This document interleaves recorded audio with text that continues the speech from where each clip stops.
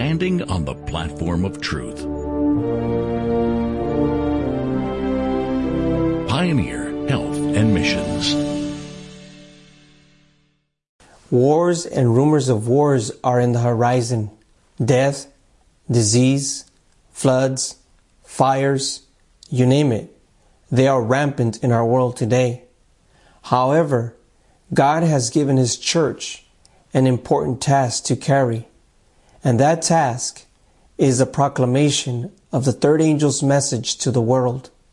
Jesus stated, "And this good news of the kingdom shall be preached in all the inhabited earth, and then the end will come." But in order for the church to accomplish this task, the church needs to follow divine counsel. Notice the following statement. The church is God's appointed agency for the salvation of men. It was organized for service, and its mission is to carry the gospel to the world. So we read that the church is God's appointed agency, and it was organized for service and to proclaim the gospel to the world. So in order for us to accomplish this important task, we must be an organized body. Notice the following statement. The Lord has an organized body through whom He will work. So again, we read here that the Lord will have or has an organized body through whom He will work. Why does a body need to be an organized one? Notice the following. Angels work harmoniously. Perfect order characterizes all their movements. The more closely we imitate the harmony and order of the angelic host, the more successful will be the efforts of these heavenly agents in our behalf.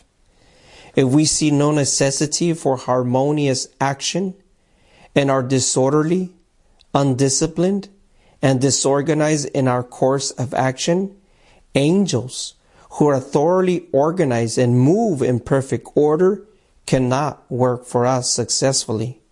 They turn away in grief, for they are not authorized to bless confusion and distraction and disorganization.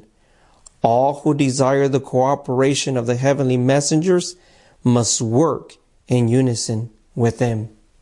It is our desire to work with these heavenly messengers. Not only do we desire to work alongside of these heavenly messengers, we also acknowledge that we need Jehovah's backing through these heavenly messengers. So in order for this to take place, again, we must work in an organized fashion.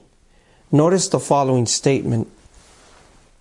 The principalities and powers of heaven are watching the warfare which, under apparently discouraging circumstances, God's servants are carrying on. New conquests are being achieved, new honors won, as the Christians rallying round the banner of their Redeemer go forth to fight the good fight of faith. All the heavenly angels are at the service of the humble, believing people of God. And as the Lord's army of workers here below sing their songs of praise, the choir above join with them in ascribing praise to God and to His Son.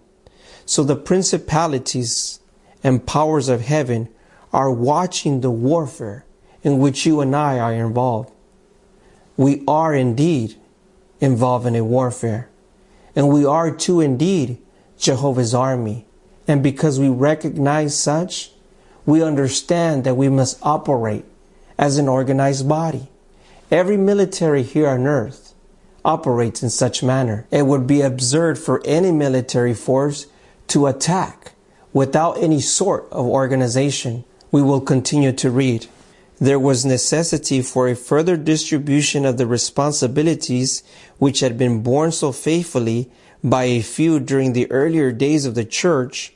The apostles must now take an important step in the perfecting of gospel order in the church by laying upon others some of the burdens thus far borne by themselves. She continues to say, summoning a meeting of the believers, the apostles were led by the Holy Spirit to outline a plan for the better organization of all the working forces of the church. The time had come, the apostles stated, when the spiritual leaders having the oversight of the church should be relieved from the task of distributing to the poor and from similar burdens, so that they might be free to carry forward the work of preaching the gospel. We too understand and believe that the time has indeed come where more distribution of the work should be placed upon all the believers, on all those who believe in the same truths that God gave to His people under the phrase or inspired phrase, the truths of the past 50 years. So we recognize that in order for the work to go forth with strength, responsibilities need to be distributed. Notice the following statement. The Savior's commission to the disciples included all the believers. It includes all believers in Christ to the end of time. So, the responsibility of proclaiming the truths of God's Word not only relies on me, but also on you and everyone that believes in these truths.